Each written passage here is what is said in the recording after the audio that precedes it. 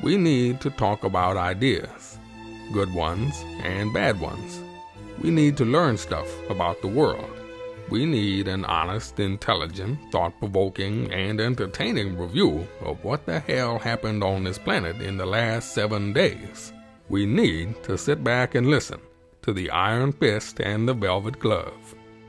Right. Well, if you guys are ready, we will start and see what happens. See what rabbit holes we end up in. See how many bodies are left at the end of it.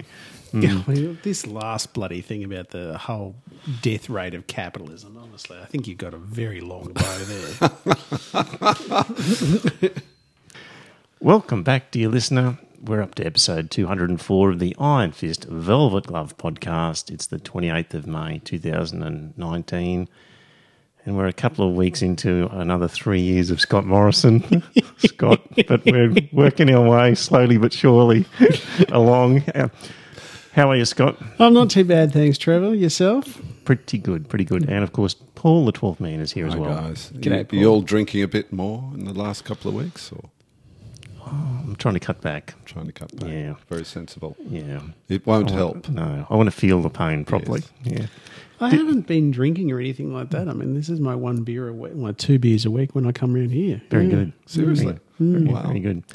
Dear listener, this is an Australian podcast where we talk about news and politics, and we have a particular interest in religion and the effect that it has on our Australian society. We talk about international events as well. And we just chew the fat, talk about changes in our society, the movements that are happening, what are the implications, what should be happening. And tonight we've got a bunch of topics, probably about more than a dozen of them. We'll see how many we get through. First up, well, Scott, dear listener, again, if you're new to this podcast, we started this podcast 4 years ago nearly. Bloody hell, is it that long? Yeah. So, and at the time we were both members of the Secular Party, and the idea of the podcast was to promote secularism and the ideas of secularism, because we saw it as important, but nobody else was really talking about it at the time, I don't think. Exactly. Now we've got a national secular lobby. Yes. So the topic of religion and freedom of religion and all that has sort of exploded since those early days. Anyway, I've been saying for a long time that we need to lobby and we need to do what the religious groups do, and that is lobby politicians directly and lobby powerful groups, actually sit down and meet with them and have a chat and just face-to-face meetings, rather than writing articles that nobody reads, rather than just ringing up on talkback. I read them. Yeah, nobody in power reads or takes any notice of it. You're right. So anyway, the National Secular Lobby got up and running not so long ago. Brian Morris got that off. And a news media release came out just recently where the National Secular Lobby ambassadors and executive met with the ABC Managing Director, David Anderson, he's the new one, and the Editorial Director, Craig McMurtry, to discuss the need for a secular voice.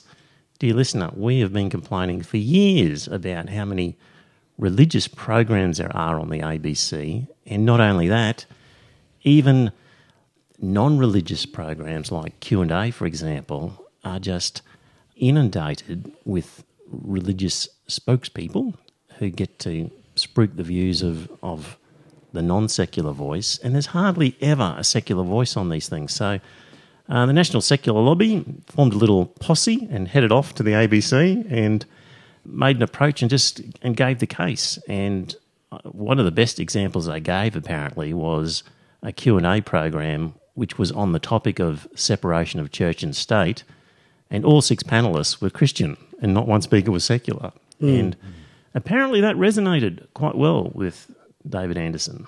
So, well, one would hope so. You know, because if ever there was any example of the bias that was in the ABC, that was it. You know, you had 6 panellists, all of them were Christians. It made no sense whatsoever. And, you know, was that the one they wanted us all to write and complain about, or was that something? Was that another Q&A panel no, that was about George Pell, wasn't it? Can't remember.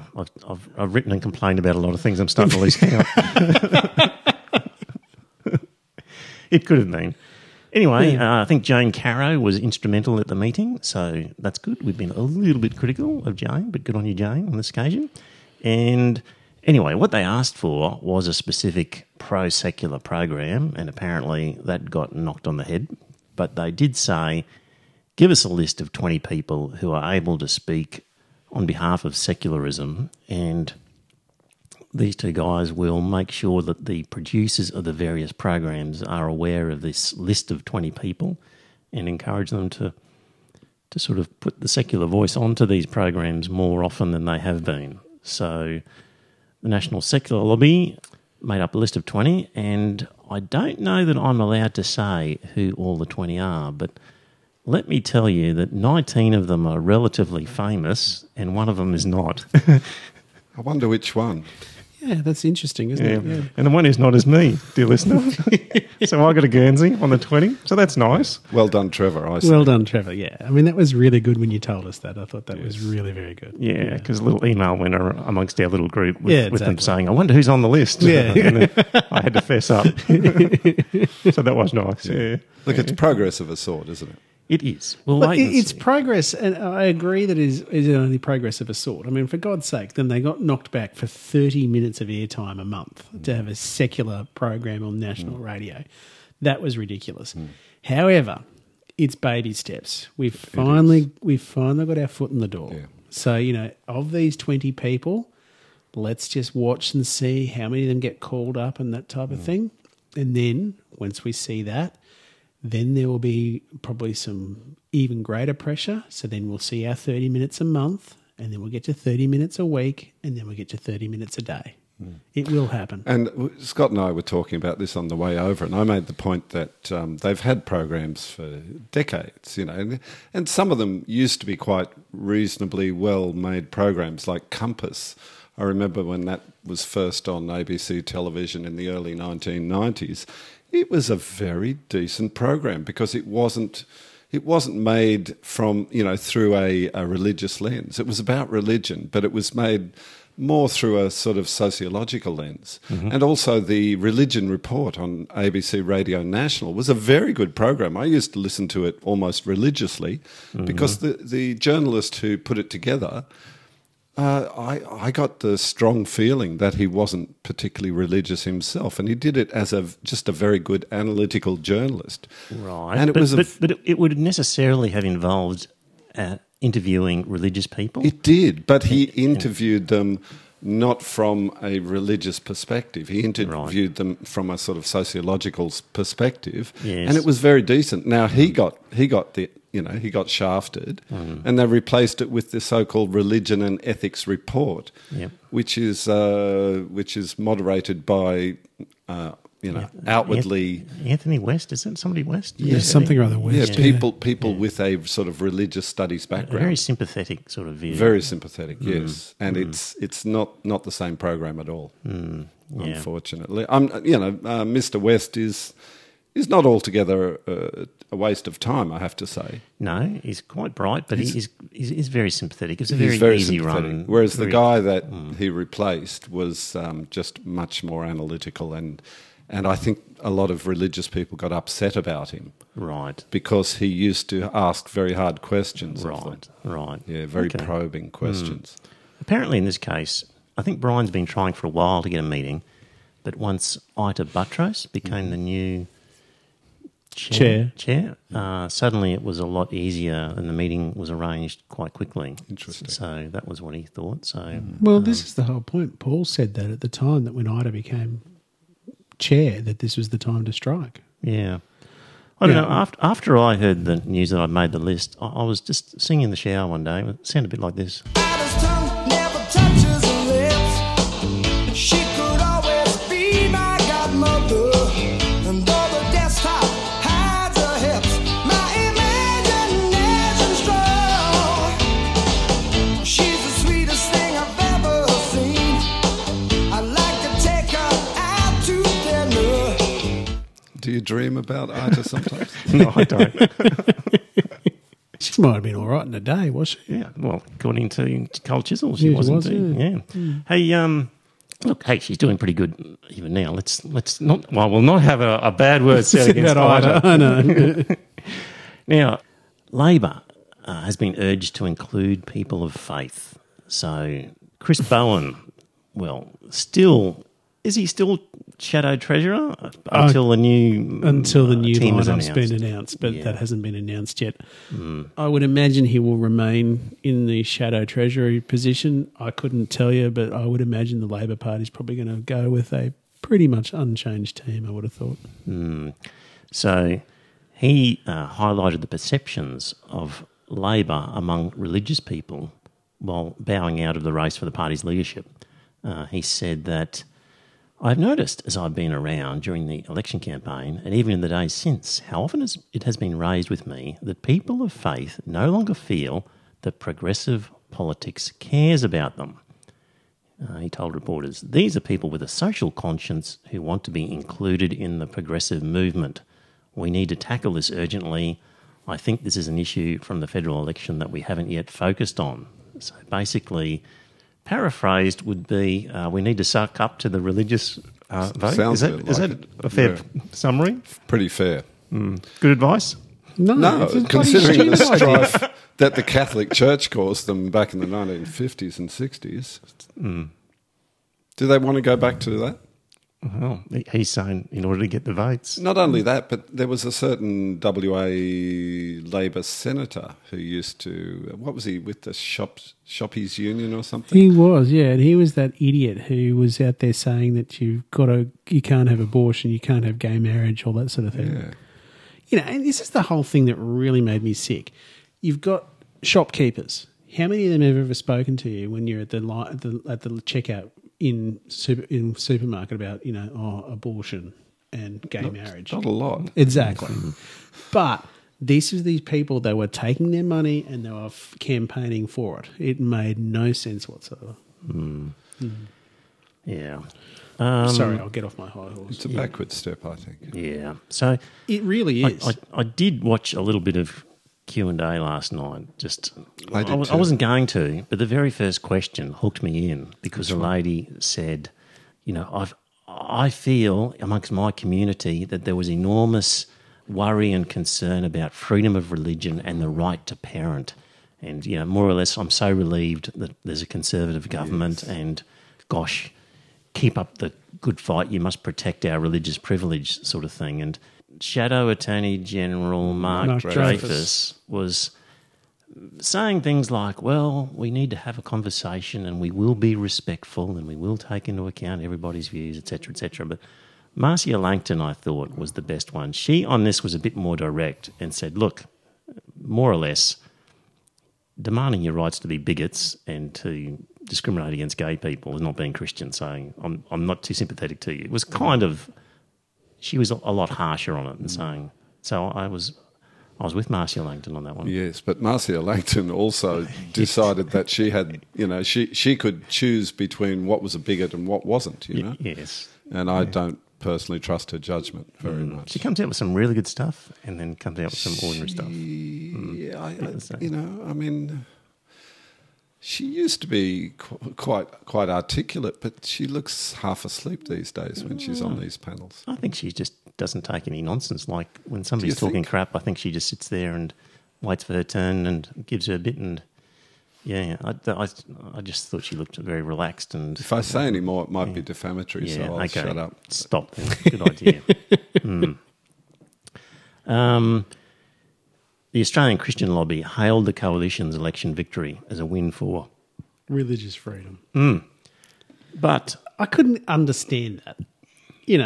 Anyway, you're going to go on with this. Go on. Well, how many votes did the Australian? How many votes did former leader of the Australian Christian Lobby and candidate for the Australian Conservatives, Lyle Shelton? How many votes did he get, Scott? 12.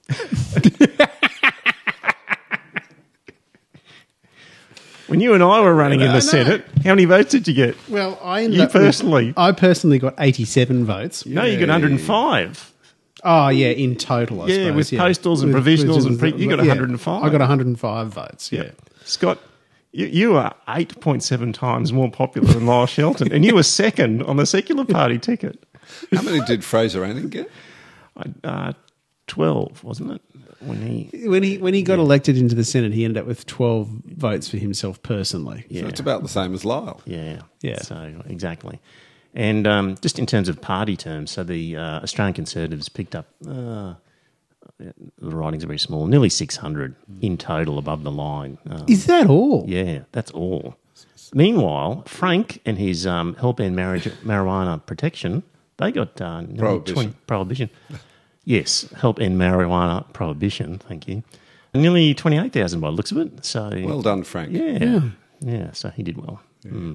Have you seen I him? voted for Frank. Have you seen him lately or not? I haven't seen him. Saw him last Sunday at the Humanist Society meeting. Good. Right. Dear listener, if you think that we're just rabbiting on about this theocracy that we're sort of falling into here, if you think it's all part of our imagination, then here's the Deputy Prime Minister. I'll play a little grab for you. So that's your policy at the moment, pray for rain? One of many policies. No, we'll always pray for rain. I pray for lots of things. I think people should pray more, and I think, it's a good thing to pray. Fact is, we've got to do more than just pray. We've got to put in the right policies. We've got to be practical and pragmatic about it, and that's what we're doing. The Lord helps those who help themselves. We've got to be practical and pragmatic and pray as well. Oh, God. This is this is head of the Nationals, McCormack. Indeed. You know, when I was at school and all that sort of stuff, we used to have prayers for rain. It was this out of an Anglican prayer book. I think I can remember it. Did you have a prayer for rain? Yeah, we did pray for rain. Really? Every couple of weeks. There was always something he said, he'd always say, "Oh, please, in your mercy, send rain to save both crops and beasts." Blah blah blah blah blah. Seriously? Yeah, and that was something. But it was almost like it was an afterthought. It wasn't the primary reason you were talking about the drought. You were talking about the drought because it was a disaster, and then the prayer was something you offered for it. It wasn't something that you did as a primary response. Did you sacrifice sort of... virgins for it? No. No, I was thinking more lambs, piglets, calves, potty calves, something along those lines. It could be worse. It could be our Prime Minister praying for rain. Oh, he does that. Let's pray for one more thing. Lord, we pray for our farmers. Yes. Lord, we pray for our rural communities, our Indigenous communities. Lord, we pray that you'll bring light, that you'll bring hope, that you'll bring encouragement, and Lord, that you will bring rain. Hallelujah!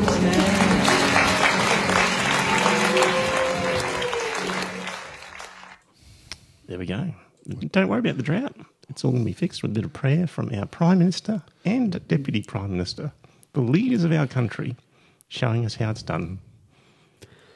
He didn't pray for the homeless. No, he didn't pray for the homeless because they didn't help themselves.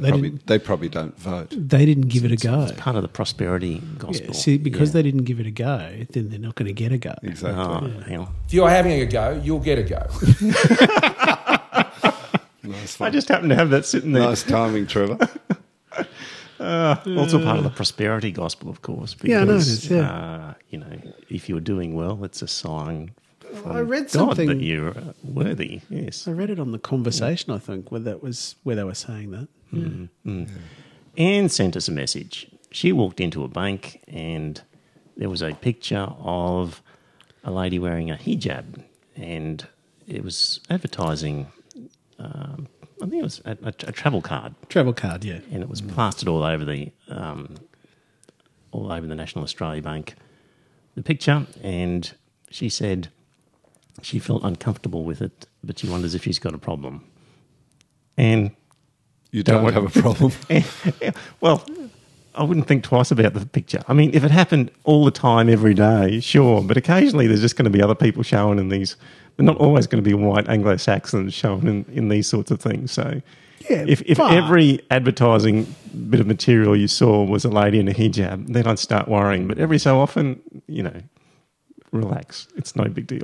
That's my view. But you look like you're going to disagree with me. But there's only 2% of the population are Islamic. Yeah. I just think it was But not 100% of the population is white Anglo-Saxon. No, that's very true. So there's going to be times where there's going to be other people. So What relax do you, in. what do you think about the writing on the woman's shirt, the woman wearing the hijab shirt? It says, "Focused on the journey, not my money." Yeah.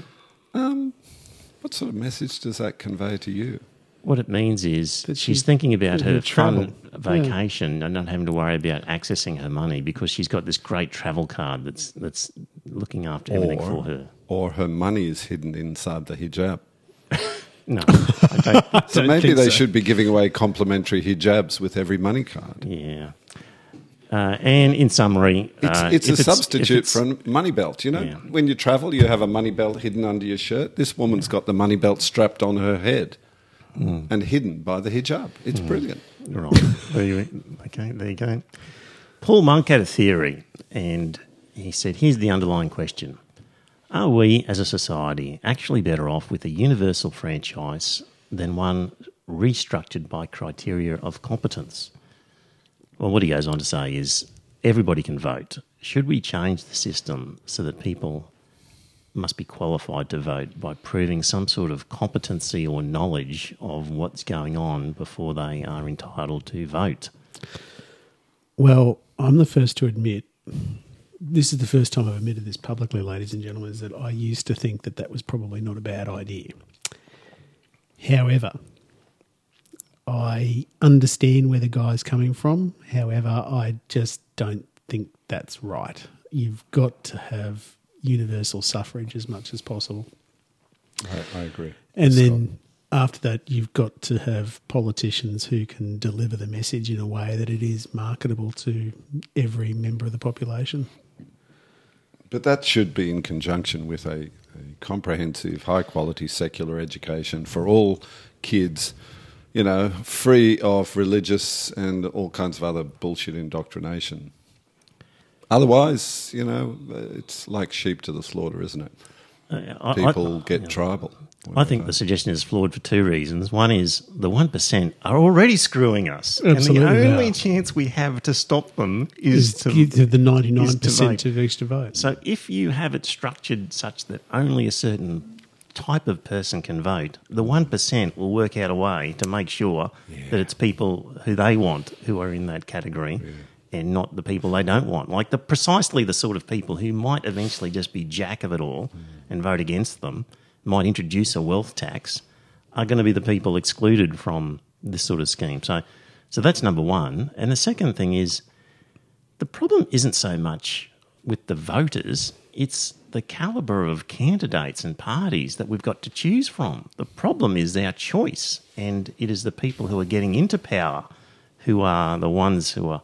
That's where the real issue is. Like, ultimately, the choice between Labor and Liberal was really one right-wing party and one extreme right-wing party. Like, they're both... seriously, they're both right-wing parties, let's face it. So... And just the calibre of candidates as well. So that's where the problem is. And you could have, you know, a country of Einsteins voting, but if the candidates are Scott Morrison and Bill Shorten, well, there's your problem. So I think it comes back to, and I've been banging on about this for a long time, is that I think you've got to get rid of you've got to reform the way politics is financed in Australia. yes, I honestly believe you've got to limit the donations to individual natural human beings, and it's got to be only $1,500 a head.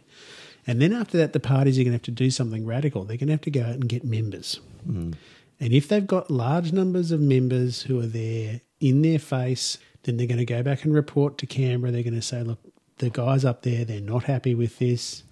Instead, you've got right now a very narrow group of people who, in the Tory side, get fed everything from Sky News, and then they go and earbash their members about everything they've heard on Sky News, and they go back reporting to Canberra, and they'd say we've got to crack down on this, you know. And on the Labor side, you've got them who are, you know, trained in the unions. They get moved through the unions. They then go and work for a minister. Then they go and become a candidate. You know, I honestly believe you'd be better off if you opened it up. And I would even argue that we should reduce the amount of federal government funding for them so they're forced to go out and find members. I tend to like the idea that all parties are allocated funding, for electioneering. Yeah, but how do you do that? Based on the number of votes they got at the previous election. Yeah, that's interesting. The formula I haven't thought too much about, but I like the idea of shutting out corporate funding completely. Yeah, from all sources, and union funding and lobby group funding, the whole lot. Yeah, and just say, okay, every candidate is allocated so much to promote their election. They're allocated a certain amount of airtime to explain their policies. And, really level the playing field a lot. We certainly don't want to go down the road that the United States has taken, where money buys elections. Look, this is a completely fanciful notion. I'm not for a minute suggesting this idea could possibly ever happen. This is just fairy tale, science fiction novel stuff, okay? But the calibre of laws would greatly improve if we said to all of our elected representatives, write your name on this slip of paper and put it in this bin here, and we're going to roll the bin over, and then this barrel girl's going to pluck the numbers out, and 10% of you are going to end up in the wealthy elite class, 40% of you are going to end up in the middle class, and the other 50% of you are going to end up in the poor working class. And you don't know which one you're going to be in until the end of the term. Off you go and start passing laws. And with these characters thinking, holy shit, in 3 years' time I might be in the poor working class. I think I might bump up the pension rates. I think I might start doing these other... the laws would change dramatically. That's actually quite a rational idea. Thanks. Well, man. Yeah. So, anyway, there's a science fiction novel in there for somebody who wants to write that. It's not a bad idea, but it highlights just the fact that we're all born into our life's fortunes, aren't we? Yes. I mean, just the fact that we were born in Australia gives us a step up. Yeah, and people will make decisions based on what they've got. Like these politicians passing laws on negative gearing of investment properties, who own 6 investment properties, are clearly going to be thinking of their own interest. So, yeah. I've got a confession to make on self-interest and conflict, 12th man. I can hardly wait. Remember when we were talking about the National Secular Lobby did their little table of who to vote for and who had passed secularism test, and Liberals failed, Labor had some okay marks on it, and the Greens was a straight A. And you said, where's the secular party? Exactly. Where's the minor party in that? And I was defending the National Secular Lobby at that point, saying, well, you've got to understand, they've got to make this, this a certain size, blah, blah, blah. Well, at that time, I knew that the National Secular Lobby had put me on their list of 20. So I, at that point, am thinking, I'm 2 things. I'm thinking, good on them for actually getting there and making this lobbying effort, and also good on them for putting my name on the list. So I was really reluctant to criticise at that point. And I couldn't tell you that this conflict, but if I had my time again, I would say, dear listener, as I'm making this comment, I'm under a conflict of interest that I can't reveal the details of. Take my comments with a grain of salt. Yeah. So it's just you're under any conflict. I mean, no, but I was predisposed of a more favourable view of the National Secular Lobby at that point in time. There you go. Yeah, so but I've always had a favourable view of them, and so this is their first successful lobbying attempt, and they have done a very good job. You're very good, Scott. You donate $20 a month. $20 a month, yes. Yeah. What I'm looking for is 1,000 people to follow me so that we can end up with $20,000 a month going into them, and then they're going to have a decent amount of money that they can go and actually they can actually have staff, and then they can go and sit down there in Canberra. And then when they see the ACL go in, then they can follow them in straight after. They say, right, what did that pack of dickheads offer you? Right. Harsh language. Well, I know, but that's what they are. Yeah, good point. Yeah. One day, hopefully. Look, I've always been supportive of the National Secular Lobby as well. And in my very modest way, I've tried to help promote their causes and the stuff they publish on their website. But I was just really, really disappointed that they completely ignored the secular party, which has very, very similar interests to the National Secular Lobby in terms of our but mind you, political orientation. So does the Pirate Party, and so does Reason, and so do the Greens. And they ignored all of them. And so, yeah. So I'm sorry, but I'm still Well, you can take that up with the disappointed. president, who will hopefully be interviewing next week. I'd certainly like to. Yep. Now, 12th man. You're still single. Ladies out there, the 12th man. Sorry? You're trying to find me a date? Well, have you heard about the dating app called Toffee? I only Only read because it on the running sheet for tonight's podcast. Dear listener, there's a dating app for private school graduates and the app is called Toffee. It launched in Britain last year and now it's coming to Sydney. And it's the world's first dating app for people who were privately educated. So, Toffee founder and English private school alumna,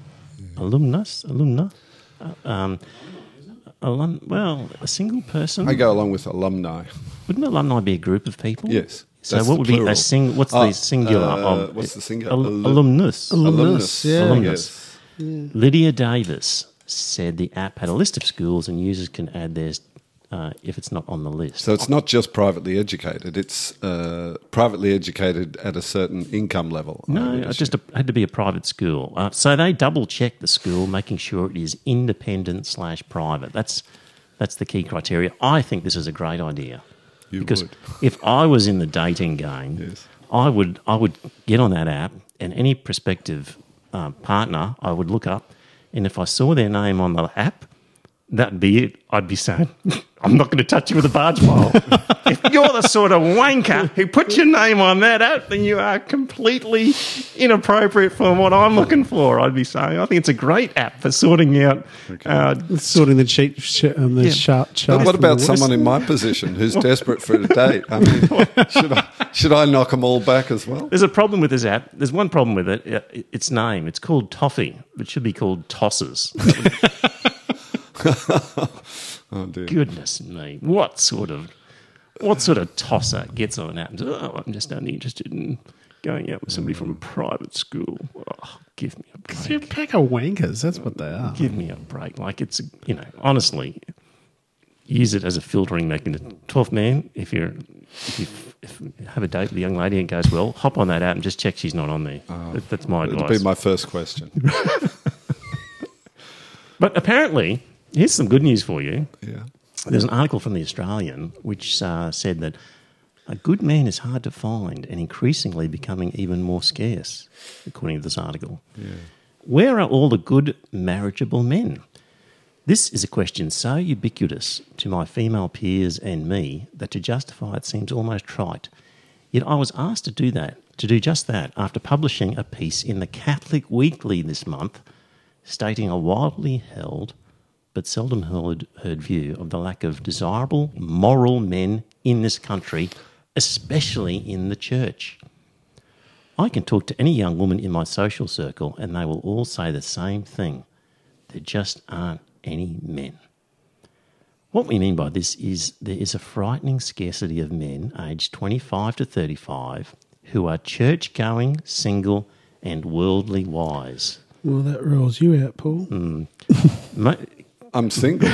Yeah, but you're not He's not church-going. church-going. Worldly wise is debatable. He's not 25 to 35 either. But most men I meet have 2 out of 3 of these qualities, with the last often lacking.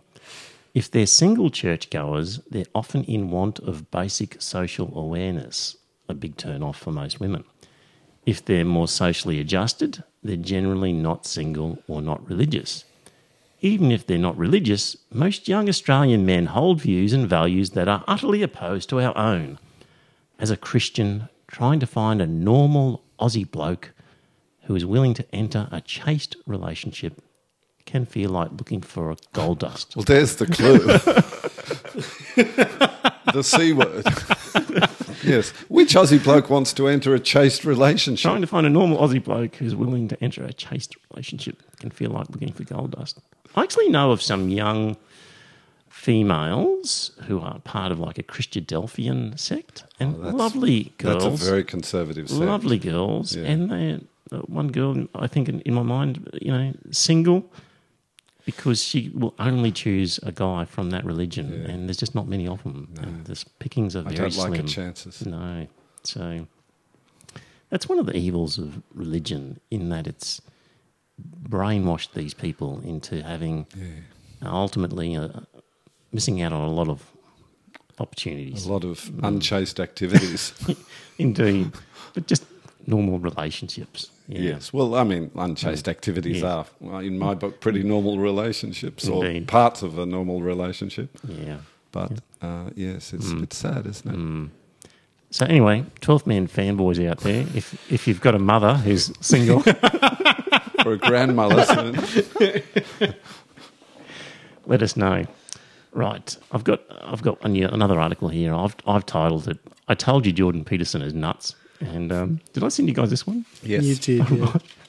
So, in this article, it's from the Pathos, I think. It starts off, Jordan Patriarchy Peterson, the smart person for dumb people, gives his alt-right fanboys permission to dream of enforced monogamy. And basically, he is saying that there's a problem in our culture that guys are not getting enough sex and enough female partners, and he's saying that the cure for that is enforced monogamy, so that women have to hook up with just one guy so that there's not a danger of one guy having several partners, or I don't know what he's saying. How do you enforce such a thing? Well, how did he come up with such a stupid idea in the first place? That was the whole point. I didn't understand what the hell he was talking about. Yeah, so he's trying to say there should be some sort of enforced monogamy so that we don't have these bands of incels running around not getting enough sex and causing trouble and feeling alienated from society. Goodness me. If you're still a Jordan Peterson fan out there, just give up on that guy. If that isn't enough, eh? Yeah, indeed. Anyway, there's a link to all that. Adani and employment, I thought we would talk about.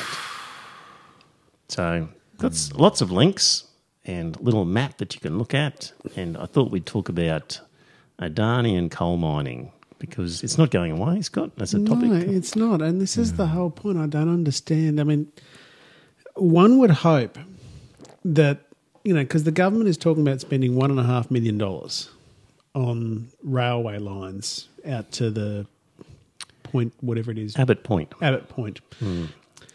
If they're going to spend $1.5 billion on that, and I thought the high end of the job estimates were 1,500, what they're saying there, ladies and gentlemen, is that each of those jobs is worth $1 million. Now, I don't believe that those guys are going to earn $1 million a year. So who is spending the $1 million? The government? Us, the taxpayer. The taxpayer spends $1 million to generate one worker's job. Exactly. 1 million per worker. 1 million per worker. Is that the figure you came across? That's what I came across, because they were talking about 1,500 jobs being created with this mine. Then I've read other articles that are suggesting that you're not going to have anywhere near that number of jobs because it's going to be one of the more automated mines in the world. Yeah. When they first announced it, they were saying something like 1,500 jobs, wasn't it? Well, 1,500 was the number I was working on just then. Now, if they're going to spend $1.5 billion on railway lines, that's $1 million a head for each of those jobs. Now, if you can then justify that sort of expenditure, that would mean that must be planning on making a hell of a lot of money out of royalties. But because royalties are based on the price that you get for the thermal coal out of the ground, and considering the global market for thermal coal has been in decline, I just don't see how the hell this mine makes any sense, And then you've got that very good Bloomberg article that Trevor's linked to. It doesn't add up. It doesn't add up. It's a very expensive mine. And, Clive Palmer's apparently got mines up there that he's just waiting for the railway lines. He wants to piggyback on the railway lines. Exactly, yeah. Arguably, you could come up with a figure. I've just done a quick calculation of $5.3 million per employee. Because really? In this article I've got here that between 2008 and 2013 in Queensland alone, the government outlaid more than $8 billion on projects to benefit the coal industry. $8 billion? Yes. $8 billion? Yeah. So that would cover existing, in November 2018, the coal industry employed slightly fewer than 50,000 people. So let's do that. 8 divided by... So that works out to $160,000 per coal employee. So there's currently about 50,000 coal employees, and the Queensland government has spent $8 billion on the coal industry. So 160,000 per employee. Now, how much has the Queensland government kept in royalties, though? Bugger all. You reckon? Yeah. I thought they got quite a lot from it. No. In fact, let me give you the figures on that. Let me tell you. So the coal, this is from an article I've got a link to here, although coal accounts for almost 15% of Australia's total exports, coal mining makes a surprisingly small contribution to government revenue. Even with coal prices at historically high levels in 2017-2018, coal royalties only accounted for around 6.4% of Queensland government revenue, and that figure is projected to fall to 4.6% by 2021 as coal prices decline. To put that in context, in 2017, income from motor vehicle registrations accounted for 3% of government revenue. Yeah. So it will be barely more than income from motor vehicle registrations. Yeah. So spending all that royalties. money on creating jobs, it's like putting mice in a treadmill. It's insane. And we're not going to get any company tax out of Adani. No. Because, A, if they make any profit, they're going to They'll get ship shifted it overseas. Yeah. But B, it's just not going to add up. So there's a link here to a Bloomberg article which goes through all the figures, and its conclusion is that for the type of coal that's in the Galilee Basin and the cost of shipping it to the coast, which is significant, it would cost about $88 per tonne to produce the coal, which they could sell for $66 per tonne. So it's a loss. The figures don't add up on this coal mine. And the question is, well, why would Adani be wanting to build a coal mine what is that's not their going to make... motivation? What are they trying to do? Yeah. So they're not actually going to sell the coal because the whole point is they're going to put it in their own power stations in India.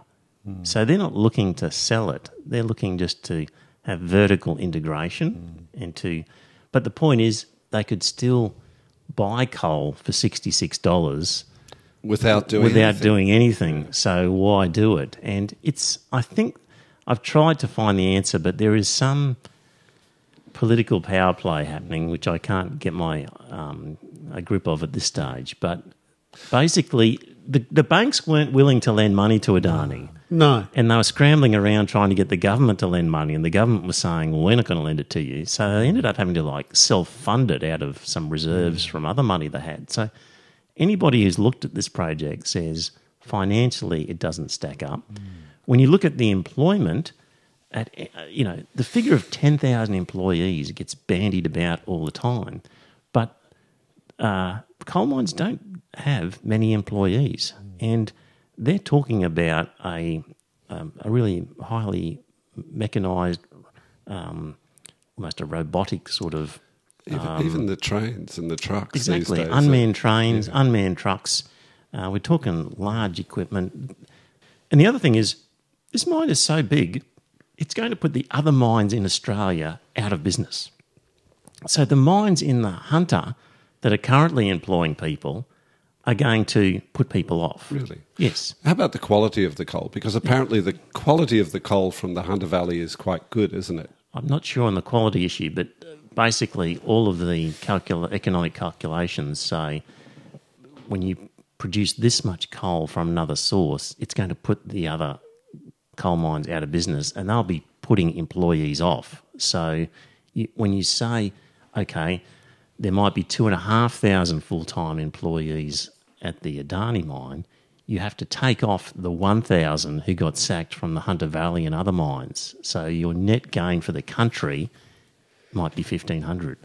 And many of those jobs aren't going to be rural. They're actually going to be in the cities with guys sitting looking at a screen operating a truck by remote control.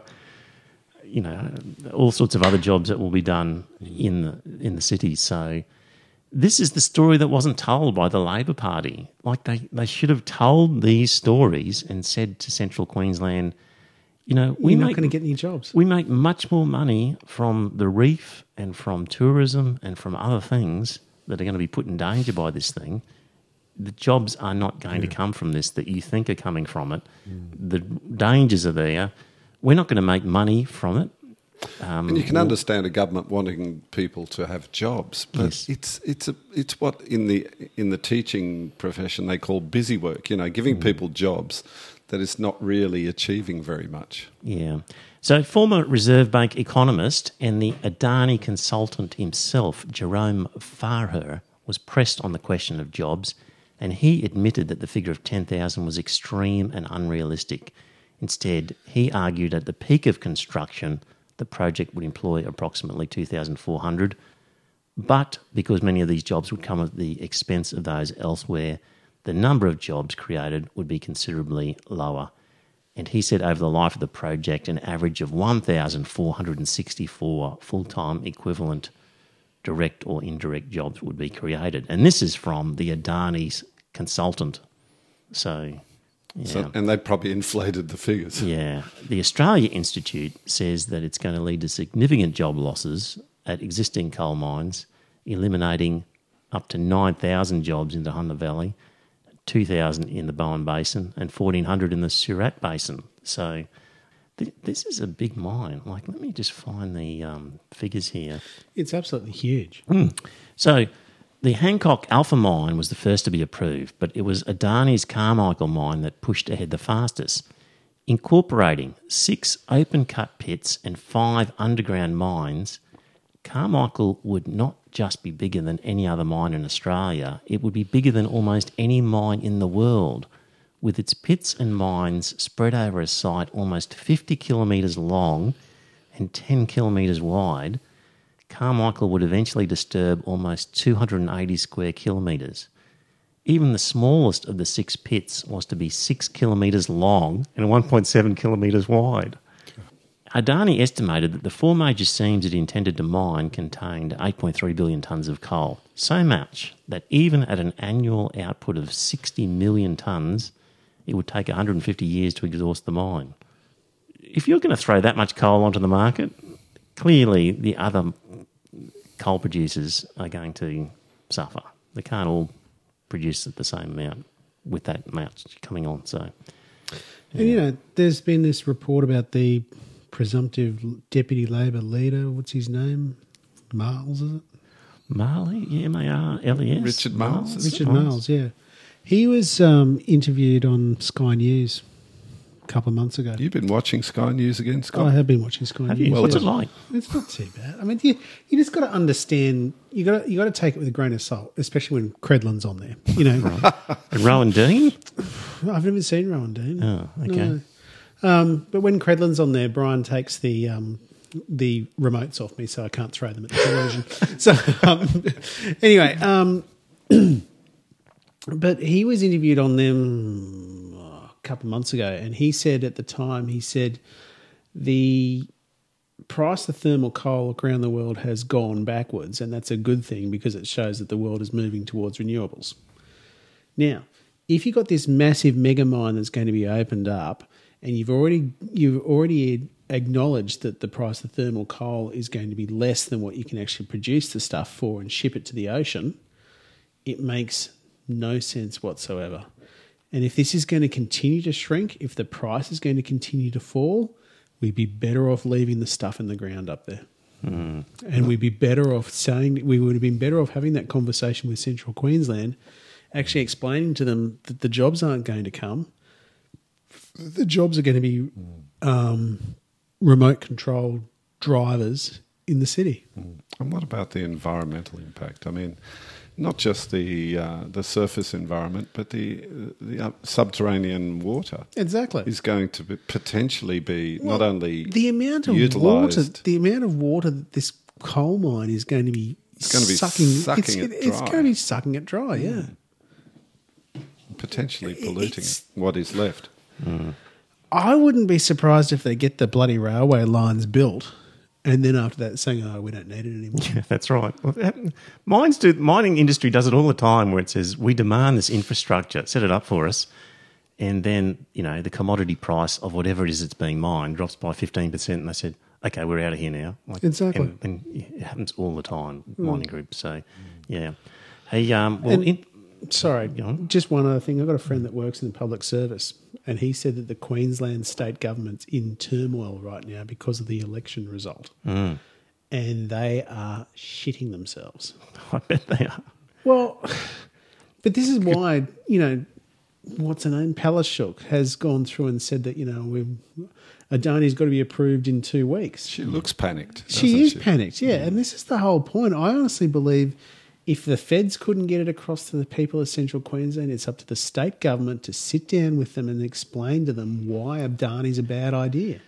No current politicians are capable of telling and selling a story. They're not capable of moving the population in a direction. They're just weather vanes. They just test the mood and try and make policy according to that. And they'll shift and change according to that.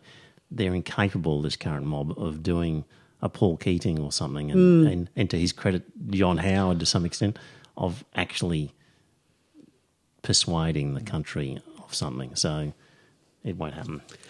Well, that's very true, but it's a real pity because I honestly believe that the state government could pick a decent fight over this. And, what they've got to do is they've got to tell the Greens to stay the F out of it, tell them to stay out of it, and just leave it up to the government and let the government put a decent case to the people of Central Queensland to explain to them why we're not going to risk the reef, why we've got to keep this in the ground. Look, all I've got to do is say, look at these figures. The Queensland State Government spent $8 billion on coal projects. There's only $50,000 of you working in them. We may as well have just handed you the money. Exactly. And you'd have each got $160,000. Like, there's the story. Just say that and people go, oh, shit. Yeah. Okay, now I get it. They could all take a long Has anybody ever vacation. told that story? Dear listener, have you heard that story from anywhere other than this podcast? Nobody. No. That's why, dear listener, you should become a patron. And the Iron Fist, it should be Prime Minister Fist, I think. You should become a patron like Sean Janelle, Craig John, Landon, Wayno, Ayame, Alison, Steve, Tony, Caitlin, Watley, Jimmy Spud, Kane, Bronwyn, Matt J, Robert, Rod Palay, Maddockman, Dominic, Liam, Dave, Squeaky Wheel, Daniel, Harry, Gavin, Peter, Captain Doomsday, Aidan, Wheatwatcher, Nico, Andy, Murray, Melinda, and new patron Adam, and patrons who do it outside of Patreon, Dean, Ken, who looks like Sammy J, was the beneficiary, David, Mark, and Mr. Anderson. Honestly, dear listener, the last 2 episodes were crackers. If you listened to those and did not think it was worth $1, then we can't do any better. Like, seriously, go away and find another podcast. The deal is... Now you're sounding like Chris Bowen. I'm sounding like Chris Bowen. That's right, I am. I'm going to lose the election. If you don't like our policies, vote for someone else. That's right. If you didn't see value in those two, if they weren't worth $1, then go. Like we can't do any better for you. And so, yeah, that's my message to you. You get 20 to 25 free episodes. That's how it works, dear listener, if you're new to this. And you can taste it, see if you like it. And after that, if you're really hooked, then we expect you to visit the website, ironfistvelvetglove.com.au, and go to the Patreon link and sign up. Beer sponsors, do you want me to list them, or you've got them there? I've got them here. Okay. The beer sponsors was Wayne A, Landon Hardbottom, Bronwyn, Dave, Adam, Landon Hardbottom again, Caitlin, Zach, and Captain Doomsday. And tonight we are drinking from Zach, James Squire Hop Thief. Thank you very much, Zach. Thank you, Zach. We are going to launch into a heated discussion about capitalism, communism. Here we go. This could be another... Well, I hope it turns out to be another Venezuela. We'll see. I don't think so. This all started because we were talking about China and America, and I said, Well, you were saying 12th man I was saying China is dangerous. is a looming threat to Australia's political freedom, autonomy, not in the near future, but certainly in the medium to distant future. Yep. So you're all in with Uncle wouldn't- Sam. I wouldn't go that far, but I do think that they should not be admired because they are a totalitarian state. I don't necessarily believe that China wants to. Well, China probably does want to control the politics. They of don't have to countries physically outside of it. invade a country to control it. Yeah, and that is the whole point. That I do think you need to be wary of them. You do need to worry about their influence, but I don't believe they're not going to sail this far south to invade us. They won't need to. No. Well, we'll have to wait and see. But Maybe we've got China by the balls. Do you think? Because we sell a lot of wine to China. We could spike their wine. Like Landon Hardbottom spiked our beer. Get cracking, Landon. You've got a lot of bottles to open. And protecting the seals so they don't appear to have been tampered with. But I've got a graph here, dear listener. In terms of our exports, showing how much wine we've exported to China, the European Union and the United States. And boy, oh boy, the amount exported to China is going up and up, whereas the others have flatlined. So we sell a lot of wine to China. But you might be aware that we all Australian grape producers, grape growers, have been also exporting horticultural expertise to the Chinese, and they are actually producing their own wine. It's pretty low quality at the moment, but it won't be like that way forever. They'll have problems with growing conditions, though. So a wine's... It's a big country, China, so they would have a range of different climates, Yeah, they would and have. some of them would be quite suitable for That's wine true. production. Yeah, but I think so you were saying China, beware, they're the bad guys. We need America, And not the 'cause they're- people, we're the listeners, not the Chinese people, the Chinese leadership, the Chinese political class are the bad guys. And I said something like, well, American aggression has proved that they're the country who goes around invading countries all the time, and really China historically has not been a great invader of countries. And you sort of looked at me and said, "What about not on the same global scale?" And you said, what about Tibet or something? Tibet, Yeah, absolutely, exactly. They invaded. Yep. Chairman Mao was famously said, "Power comes from the barrel of a gun." Yeah. So I did a little research, and I thought, well, just how many countries has the USA invaded? 2 or 3, I don't know what. I've just. There's a couple of them. I'll just tell you who the USA has invaded. he's going to go with Vietnam, isn't he? Here we go. Just a couple: Morocco, Canada, Algeria, Spain, Indonesia, Mexico twice, Spain, Philippines, Fiji, China, Taiwan, Korea, Panama, Germany, Russia, Germany, Japan, Italy, Romania, Bulgaria, Korea, Vietnam, Guatemala, Iran, Cuba, Brazil, Chile, Grenada, Nicaragua, Libya, Panama, Honduras, Colombia, Iraq, Somali, Sudan, Afghanistan, Serbia, Afghanistan, Iraq, Iran, Pakistan, Yemen, Somalia, Afghanistan again, Iraq, Libya, Syria. Invaded? That's a very loose use of the word invaded. So, if you're doing drone attacks, does that count? No, not as invasion. Oh, why not? Because it's not manned? It's an attack. It's not an invasion. Well, if you're sending... Well, how many drone attacks has China launched against other countries?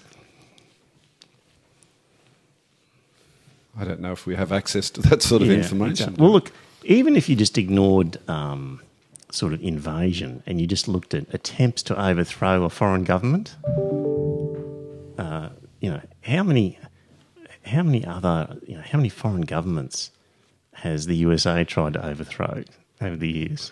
Well, a hell of a lot in South America. Yeah. But they've also helped to install liberal democracy in a bunch of them as well. I've just got a list here of countries that the United States has attempted to overthrow a foreign government since the Second World War.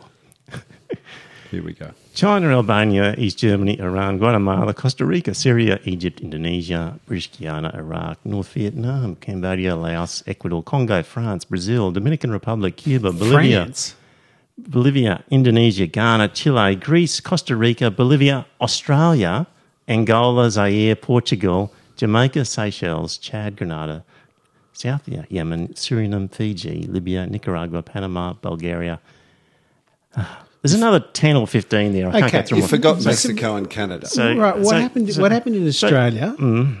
What was the... That was to do with 1975. Oh, for God's sake, you are not one of those, are you? Did they have any involvement? I don't know. There's been always hushed rumours about the CIA's involvement, but I think it's tenuous at best. It's speculation. It is speculation, yes. I mean, I honestly believe that Gorton wasn't. No, not Gorton. What was what was the Governor General's name at the time? It's okay. Kerr. It's okay that John Kerr. the Chinese took the submarine and got Holt. Oh, that's right. Yeah. You didn't mention that when you talked about Holt Chinese went for invasion. a swim and drowned. That's what happened to Holt. He drowned. Come on, Scott. No, he was The not. Chinese submarine was He was waiting for not him. pinched by anyone. He drowned. All right.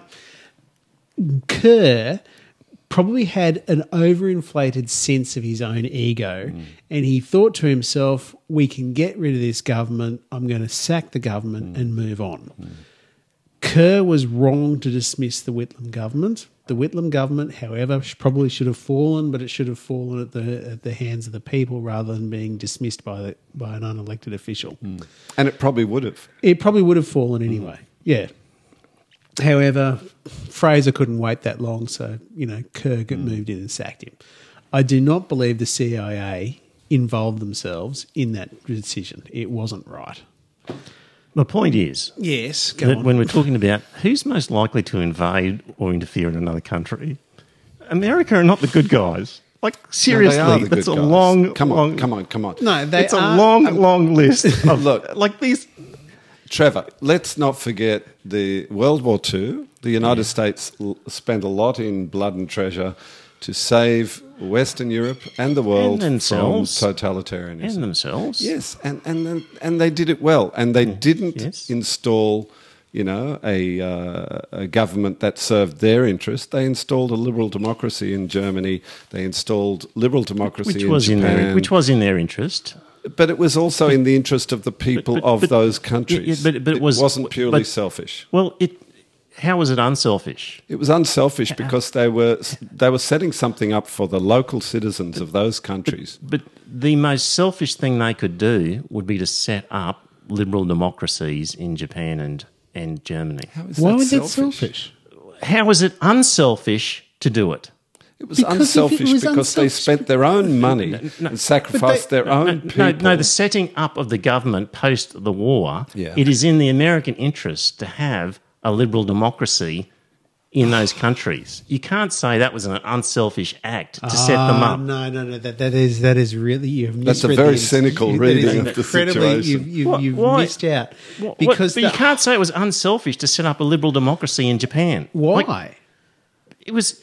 If you were the American president, you've got a manufacturing base wanting to sell products around the world. You want a healthy economy in other countries to sell your widgets to.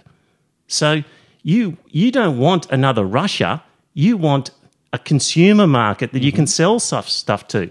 That's why with Germany, they were so keen not to have such a by-the-balls grip of them like they did after the First World War, because it crippled the country. And they went easy on them and said, well, actually, we want you up on your feet again because we want to sell you stuff and have you part of the economy. So it was actually an unselfish thing to set it up. It was a selfish... And I'm not saying that's bad, but don't paint it as an unselfish act to set up the liberal democracies in those countries, because the crazy thing to do. I believe that you are opposed to liberal democracy. He's not I'm opposed not. to it. I'm saying it's the correct thing He's to do. saying it was a self-serving act. Exactly. Don't claim it was unselfish. That's my point. Well, Don't say, oh, the wonderful Americans, they really went out of their way and did this unselfish act of setting up a liberal democracy. It was Altogether completely too cynical, Trevor. It was completely in their No, interests. come on. it It may well was have beyond been. that. It may well have been in the. But you are the ones who are indicating that it was a unselfish act, and I'm simply saying no. There's nothing unselfish about it. No, It was- I think you are being far too cynical here. I do think it was unselfish of them to set them up. Now, It may well have been in the Did back it of work their out in their ultimate long-term benefit? Absolutely, Then it was a did. selfish act. It did. It turned out to be in the ultimate long-term benefit because it is in the everyone who lives under a liberal democracy. It is in their everyone's ultimate benefit to live under those. And also, sorts of as we systems. saw, the Germans and the Japanese turned out to be better at capitalism, even in some respects, than the Americans themselves. Absolutely. They produce. The Germans produce the best quality products in the world, and the Japanese are not that far behind. And they're selling them to the Americans. Look, I agree with you 100%. I'm simply saying my disagreement with you is, the wonderful Americans who, out of the kindness of their heart, set up liberal democracies in Germany and Japan. And I'm saying to you, hang on a minute. Don't be glorifying what was ultimately a decision that was of immense benefit to the Americans themselves. It only became a decision that turned out to be in the benefit to the Americans themselves because of the long-term benefit that accrued to those nations. Now, those nations were still in a hell of a mess 10 or 15 years after the war. It took them a long time. I mean, there was that thing that was in the movies just recently, The Aftermath, it was called. And that was in 1947. There was still corpses under the streets, under the rubble in the streets of Hamburg. And what 2 about years after the war was over. And what about the Marshall Plan? Do you know what the Marshall Plan cost the Americans? It's got here, cost about $13.3 billion at the time during the 1950s. And that was an enormous money well amount of invested. money. Yes. How much did the Versailles Treaty cost them? How much did it cost the Americans? Yeah. Nothing. Yeah. And what happened? You ended up with the Nazis, It was a disaster. Nazis in there coming back. And they went, shit, that didn't work out. This time, let's not screw them and have another fascist uprising. Oh, yeah, let's Yes, actually. there was a let's strong actually- vein of Don't you altruism. think- Let's actually have a Marshall Plan so that these guys don't collapse into fascism again. Oh, no. You don't think they're strategic enough to think that? No, you don't think they're honestly strategic Yeah, enough okay, to they think may that? well have been thinking that, but Well, why is that wrong to think that way? I'm not saying it's wrong. I'm saying if I was in their position, this is where you're getting it wrong. This is where you're getting it wrong, Scott. I'm not saying that's wrong. I'm saying that's perfectly reasonable, correct. Yeah. I would have done it myself, but I wouldn't be patting myself on the back saying I'm such a wonderful person because I'm giving you all this stuff. Because I'd be going, you know what? It's a win-win situation. That's the part. That's the idea I'm trying to get to you. You object to the Americans big noting themselves. Well, I'm objecting to you big noting the Americans.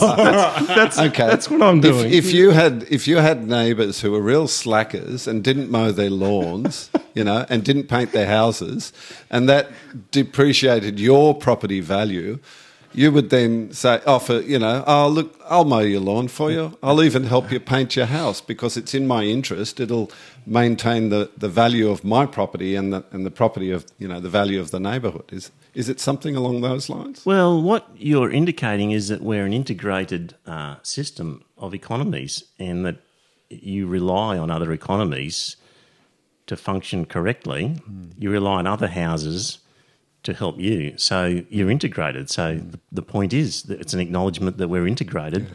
There's no point knocking these guys over like we did in Versailles. It's in people's interest to be altruistic to some degree. Correct. This is the difficulty of identifying true altruism because, a Christian who says, I'm doing something for somebody, I'll give that guy some money. They're earning credit from God. Correct. So the Christian who gives money to the poor and works on the soup kitchen line, etc., but who does so with the belief that will be giving them an entry into heaven is not being altruistic in that sense. So, so that's what we're getting at. It's just don't say wonderful. So back to the issue of you're enjoying this talk, man. You're loving it. I love it. So because we're getting to the discussion, China, can't trust them. Americans, we can trust them. Well, let me just say that wasn't out of the benefit of America's golden heart. There was a selfish motivation there. And don't rely on their goodwill because they'll help us in Australia in times of need. In as long as it's in their interest. And the minute it's not, then goodbye. Like they won't lift a finger. So as soon as you sell your house and leave the neighbourhood, you're not going to offer to drive back on the weekend and mow the neighbour's lawn. And I'm just saying that when you look historically at countries that have interfered in other countries, the list for America is a mile long compared to the Chinese list. So it's a little bit like Bill Shorten, where everybody hated Bill Shorten. Well, everyone hates China. Why? Because we're being told to hate China. But, their track record is so much better than the American track record in terms of interfering and manipulating foreign governments. You can't deny that. The Chinese play a long game. You know that, don't you? They play a long game. But the Chinese were locked out of the world for a very long time. They've only just started to become involved in the world. Mm-hmm. And then you got the Road and Belt program, which is out there buying influence, and they are buying long-term investments in other countries, which they plan on converting. They're going to convert the debt to give access, so they're going to end up with the equity left over afterwards. Yeah, and the Chinese exploit one of the flaws in the liberal democratic system, which is our short-term governments, whereas they have a very long-term government. They do have a very long-term government. They can wait us out until they get the government who's amenable to their proposals. They'll just keep waiting as long as they need to. So, look, I'm not saying that the Chinese are completely innocent and wonderful, but I'm just saying... Pleased to hear that. But I'm just saying that in comparison to the Americans, please, let's have some recognition of... There's some form here. I think they're probably... And the country with the worst form is the Americans. Well, I don't think they're the worst, but they are I'm just as giving bad. you a list. There's barely a country on the planet that they haven't attempted to interfere with. In some I understand that. However, significantly, absolutely. However, if you look at their system of government, it is more compatible with ours. Yeah. Than what the Chinese government and is. It's open to change. It's open to being reformed, whereas the Chinese government is not open to being reformed. Absolutely, and that's what worries me. Our system, you don't think the Chinese government has undergone reform in the last 50 years? It's gone backwards in the last 20. It has gone backwards. Since Tiananmen, I mean, that was a glimmer of hope in everyone's mind that they would democratise to some degree, and they went the opposite direction. For another time, the more on China, no body doubt. count. Yeah. The body count. Let's do the body count. So at some point, we were looking at an article which was basically saying, terrible communism, socialism, it's responsible for all of these deaths around the world. And I said, well, hang on a minute. Were those deaths in the name of communism, or were they due to totalitarian dictators who had ultimate power and therefore pursued their own ends to bump people off to maintain power? They may not have executed the people, but they knew they were going to die, and they did nothing to prevent their deaths from starvation. From starvation and stuff. So you're counting deaths by dictators of communist regimes that occurred through starvation and mismanagement. Yes. Yeah, but it was even just worse than mismanagement. In Ukraine, they deliberately starved Ukraine. Okay, and we came up with about 100 million people. Just a mere 100 as a million. rounded off figure. Rounded up, it was probably about 100 million. But you've got 60 million in China. Stalin was responsible for what, 40 million? 30 or 40. Exactly. The figure I came up with, I seem to recall, it was about 100 million. So the question then is, how many people has capitalism killed? Now, you had 35 million Indians perished here. And then you've also got a difference between communist China and capitalist India. The listener knows nothing about these, Scott, unless you can give some background. All right, we're going to go into the background then, shall we? So I'm going to say that 30 million died in India as a result of capitalism. And I think you've got a very long bow that you're drawing there. I think it was a result of racism rather than capitalism. Because they thought to themselves, well, so what if a few million Indians die? We've got plenty of them. Sorry, when Stalin killed all the people in the Ukraine, that he wasn't a did- racism by Stalin because he wasn't Ukrainian? He was Georgian, wasn't he? Yes. So was that racism on his part? I couldn't tell you. So hang on. So for I the think he capitalist English, it was racism when they killed the Indians, not capitalism. But when Stalin killed people from a different province to him, it was not racism in his case. It was communism. It could well have been. Like- could well have been combination, racism. Yeah. It So could we be- can now discount the communist. We can discount the Russian figures then, if that's you what want you're to. saying. Yeah. If you Well, I want don't to, accept that, but I'm just making that argument. No, it's Well, why did all of the Indians die? because you had they exported the grain from India to Britain rather than leaving the grain behind in India to feed the starving millions. A bit like the And Irish that's part- potato famine. Exactly. That's part of the story. And the point was, so why But doesn't then- that count as a death by capitalism? Because what you're then there would be arguing is that the death by capitalism was as a result of driving the profit motive. Yeah. And it wasn't when I you're couldn't exporting grain back to I- Europe and the country is. I couldn't tell you. Maybe they thought to themselves that English lives are worth more than Indian lives. Well, maybe they wanted the money from the grain, and therefore they were prepared for the Indians to die. Well, there were Indians. It was probably Let- it was if you didn't export the grain to the United Kingdom, then you'd have potentially starvation on the streets of England, as opposed to the starvation on the And streets why in was India. there going to be starvation on the streets of England? Well, I don't know, because they didn't produce enough of their own Because of the grain. capitalism that was in England. Why? Let me tell you. Oh God! Sit back, dear listener, as I tell you a story. This is from a book called The Divide by Jason Hickel. Seriously, you need to sit back and relax because this is going to take a while, but you need to paint a picture. I'm ready. You've got time? Okay. Got time? Yeah, Okay. go for it. We're having a long one tonight. Absolutely, We are. Yeah. You were very naughty earlier on when my Mrs. Fist said, I hope it's only 60 minutes tonight. And you said, does that mean you only like a short one? Bastard. Yeah. All right. I didn't say only, but I said so, Mrs. Fist. I take it you like a short one. Yeah, exactly. Yeah, thanks for that. Right. In order for capitalism to work, you tell me, at any point if I say something you really strenuously disagree with, feel free to interject. Actually, I'm going to quote a lot here from this book, from The Divide by Jason Hickel. So I'm going to read stuff out, but to give the full picture, I just need to. So I don't often read straight from text, but this is what you're going to get now. In order for capitalism to work, it needs workers. Through the Middle Ages, the vast majority of people in Europe, at least outside the city-states, lived as peasants and were quite happy doing so. Peasants may not have been rich, but they enjoyed the basic rights of habitation. It was unthinkable that anyone should not have secure access to the basic resources they needed for survival.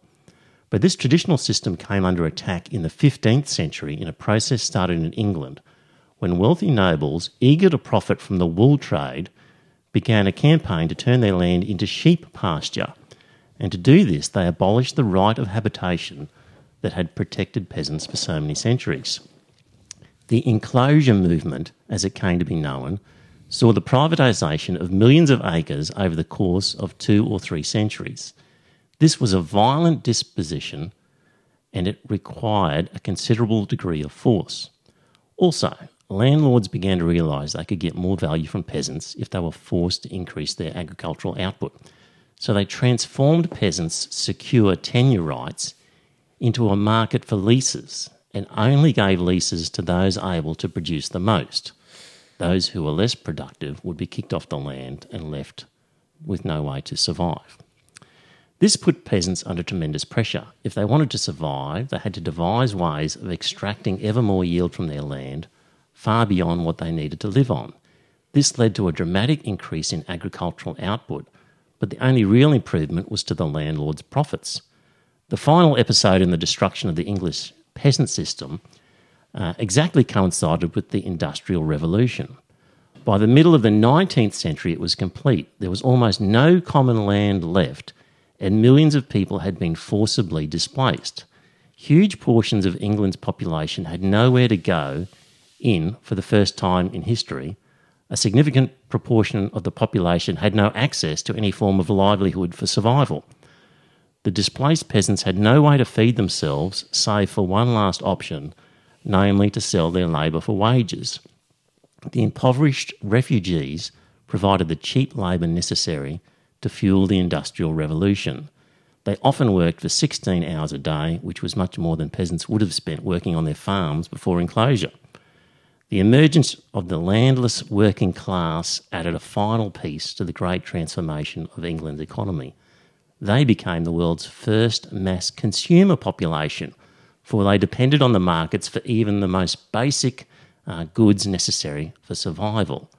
It was the three forces of enclosure, mass displacement, and the creation of a consumer market that provided the internal conditions for the Industrial Revolution.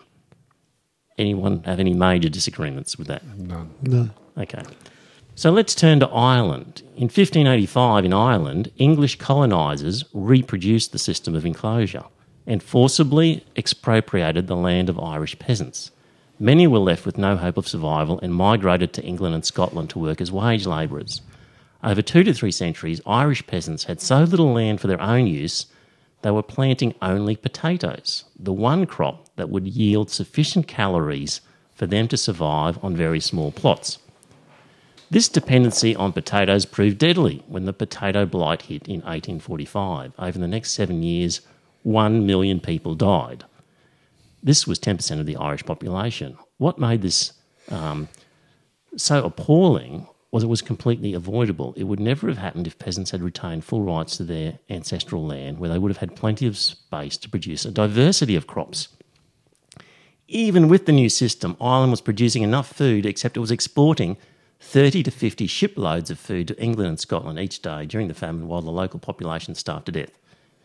Can I count 1 million Irishmen to the death by capitalism figure? Shall we give it to him, Scott? You can have a million. Okay. A million dead Irish people. 1 million down, 99 million to go. Well, you got 35 there in India, don't you? India. The colonisation of India began in the early 1600s as a corporate affair led by the East India Company. Unlike in America, in most cases the British didn't resettle all the land themselves, but rather forced the Indians to adopt a new agricultural system. Indian farmers were made to cultivate crops for the export market, namely opium, indigo, cotton, wheat and rice, instead of for subsistence. For many people, making the shift was the only way to survive, as it was necessary simply in order to pay the crushing taxes and debts that the British had imposed. Prior to 1870, India's forests had been communally managed. Farmers used them to acquire firewood for cooking and heating, and for fodder to feed the cattle they used for ploughing and fertiliser. By the end of the decade, the forest had become completely enclosed to be used by the British for building ships and railways. Common water rights were also privatised and auctioned off and rendered as a market commodity for the first time. In 1876, when El Niño visited the region with a crushing 3-year drought, the peasants were left without any security system such as grain reserves and the common areas. The consequences were disastrous. 10 million Indians died of starvation. 20 years later, between 1896 and 1902, El Niño struck again, and this time 20 million Indians died of starvation. Even during the height of the drought, the country had a net surplus of food, which was enough to feed the entire population, but the grain was shipped to Europe. So the Indian famines of the late 19th century were not a natural disaster, but were caused by India's incorporation into the emerging capitalist world system. Before the British arrived, India commanded 27% of the world economy. By the time they left, India's share had shrunk to just 3%. Can I allocate 30 million Indian deaths to the death by capitalism tally? Okay, so we're up to 31. Right. Okay. China. Britain wanted extensive trade and was hungry for tea, porcelain and silk, but the Chinese would only accept payment in silver and were not interested in other British products. Britain started selling opium, and when the Chinese authorities clamped down, the British retaliated with a military invasion, and thus began the Opium Wars. China, unprepared for naval combat, was brutally defeated.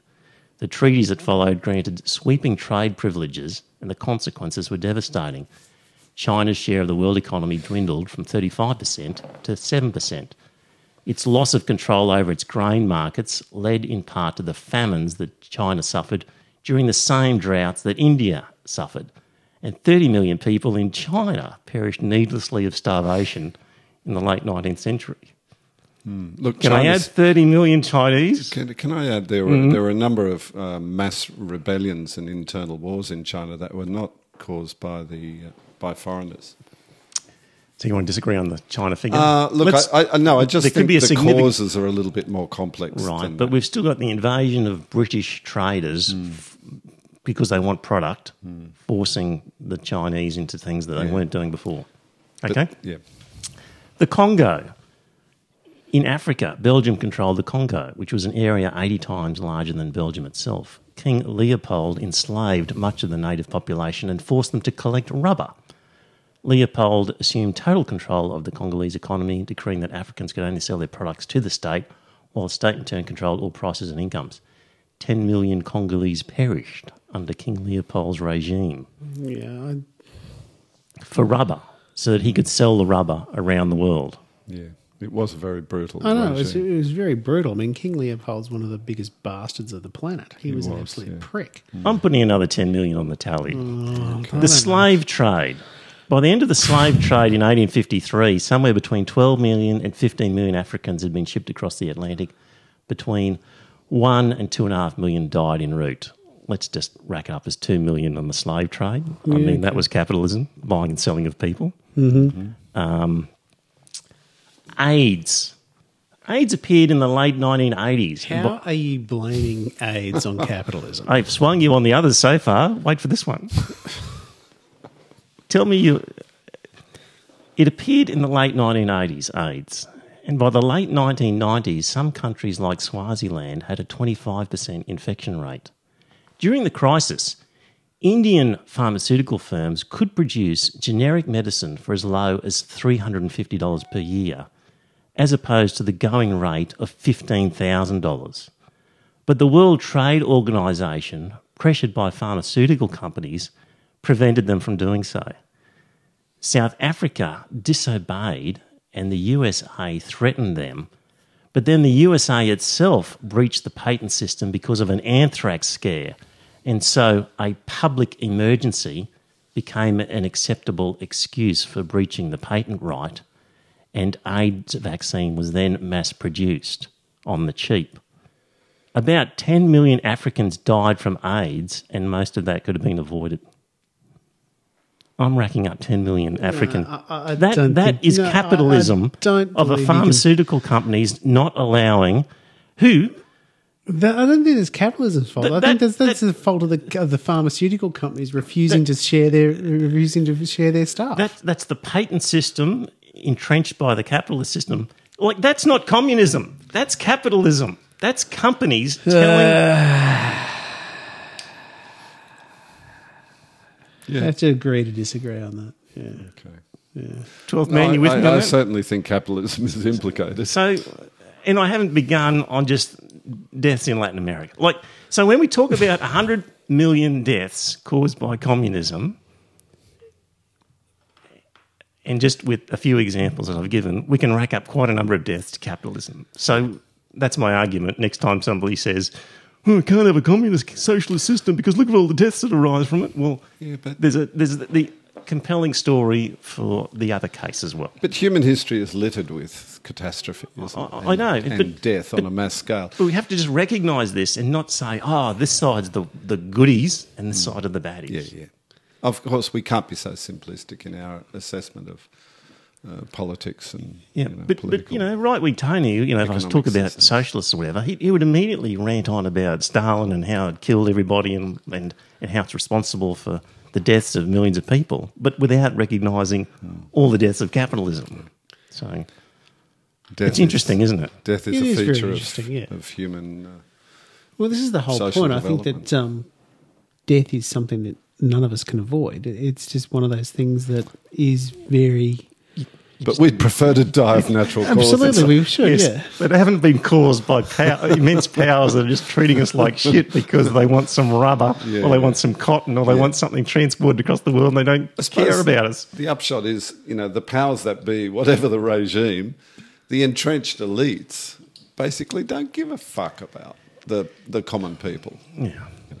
Of whatever stripe. Yeah. So there we go. I feel good now. I've got that rant off my chest. You're up to 100 million ahead. 100 million apiece. But I haven't. But I could which- keep which- going. But which I would you made. prefer? I think I've made my point. I mean, you could probably. Well, the other thing that this article said, okay, which I haven't mentioned, but you mentioned it earlier, was that Mao was blamed for the death of 60. 60 million, whatever number Up to of 60, is the estimate. Yeah. But according to that article, the life expectancy of Chinese afterwards was 10 years longer than the life expectancy of Indians. They both started off at the same life expectancy, but let me just find it here. So,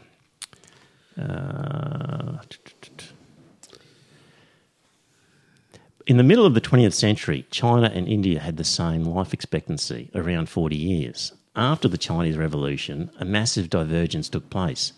By 1979, Maoist China had a life expectancy of 68 years, more than 14 years longer than that of capitalist India. So, give China a bit of credit for extended life expectancy then. Yeah, but look, India is not purely capitalist. It's also quite feudal. They still have bonded labour in India. Yeah, and China's not completely communist. They still have aspects of a market economy. Yes. So, well, they do in the last, 30 years or so. But, so nothing's pure. That's true. Yeah, except for this podcast. I was just going to say that. Except for our reasoning. Yeah. Anything else? Anybody want to add? No, I don't think so. Right. Well, comrades, I hope you enjoyed that episode. What about beer? I mean, surely you give capitalism some credit for producing better quality beer than the communists. It wouldn't surprise me if the chemistry knowledge came from a government-funded university department that worked out the essentials, and that was then stolen by some, brewer and patented. It just wouldn't surprise me. So much research is done in our public institutions, and then that knowledge gets privatised. It does, and we know that. And squirreled away by a large corporation. So my sister-in-law is a professor at Berkeley University working with eyes, and she works on myopia. And she goes to conferences and she gets invited by these private enterprise groups to come and talk to them, and she's got to be extremely careful not to tell them stuff because they're clearly trying to pick her brains as to what's happening at Berkeley University. What are you guys researching? What findings are you getting? So that they can then steal it. Yes, so that they can then put together 2 and 2 and make for themselves. And so they've got to be careful to not divulge too much to these groups who are, offering all sorts of junkets and things to the academics and trying to get them to loosen up and reveal what they're up to. Yeah, well, despite the heavy burden of guilt that we all carry for our capitalist system, I still maintain that at least in our liberal democratic political regimes, we have more capacity for flexibility and for positive constructive change than they do under totalitarian regimes. Yeah. That's our advantage. Yeah. We can fix things more easily and for the benefit of more people, I think. I hope. Am I just looking through rosy-coloured glasses? And I do think that we should go back to Marx and Engels' Communist Manifesto that said the revolutionary dynamism of the capitalists, they wrote, had created wonders surpassing the Egyptian pyramids, Roman aqueducts, Gothic cathedral.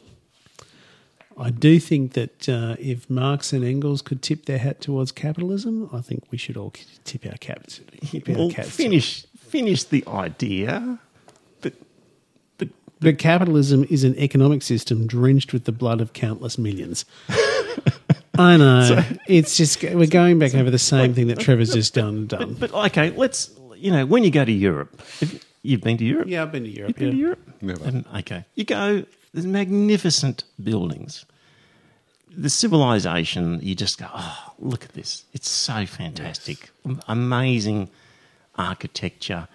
It's so old. You think of the civilizations that muscled up and created it. But you've got to acknowledge that a lot of that came at the cost of the colonies that they'd conquered and had raped in order to get that money to do that stuff. So there's an enormous funneling of wealth from, in Spain's case, out of Latin America. An enormous amount of gold and silver was dragged out of those countries, which funded those.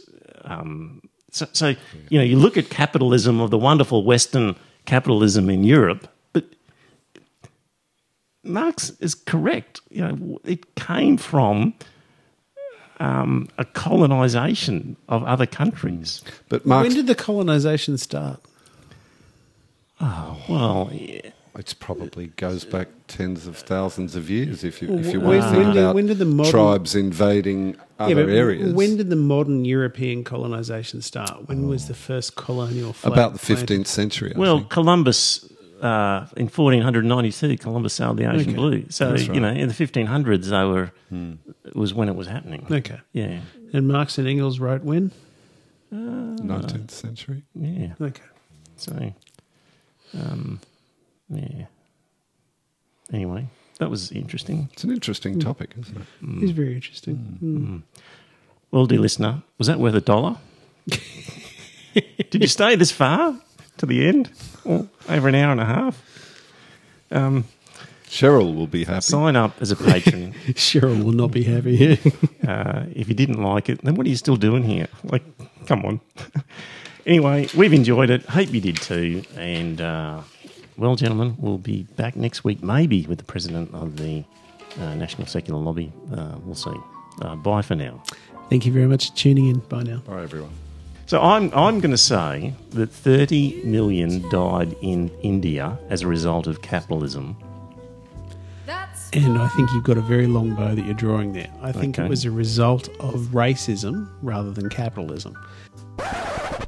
Can I allocate 30 million Indian deaths to the death by capitalism tally? Okay, so we're up to 31. Right. It's all over now. You changed.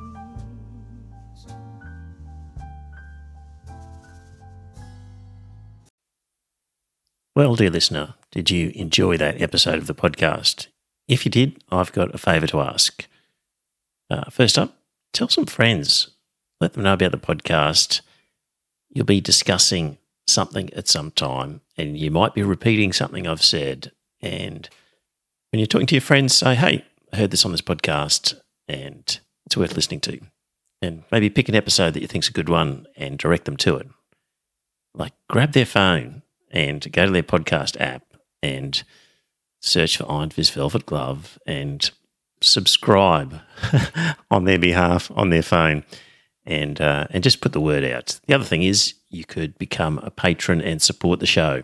So if you go to our website, you'll see a link to Patreon, and there are some different options for subscribing and paying per episode. And really, the amount that you pay depends on what you get from the podcast. So there's different levels ranging from $1.50 Australian to, I think, $10 and various ones in between. It's really, what do you think it's worth? Is it worth a cup of coffee?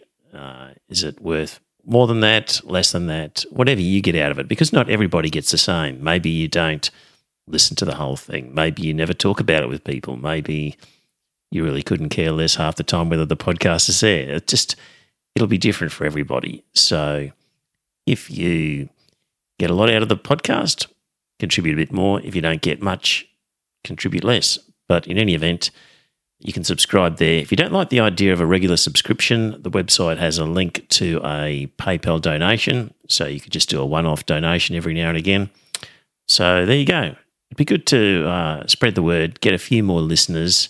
And that way, look, if we ended up getting more listeners and more money, we could do maybe a second episode or more special episodes, provide some more content. So it's up to you. If you think it's worthwhile, let people know.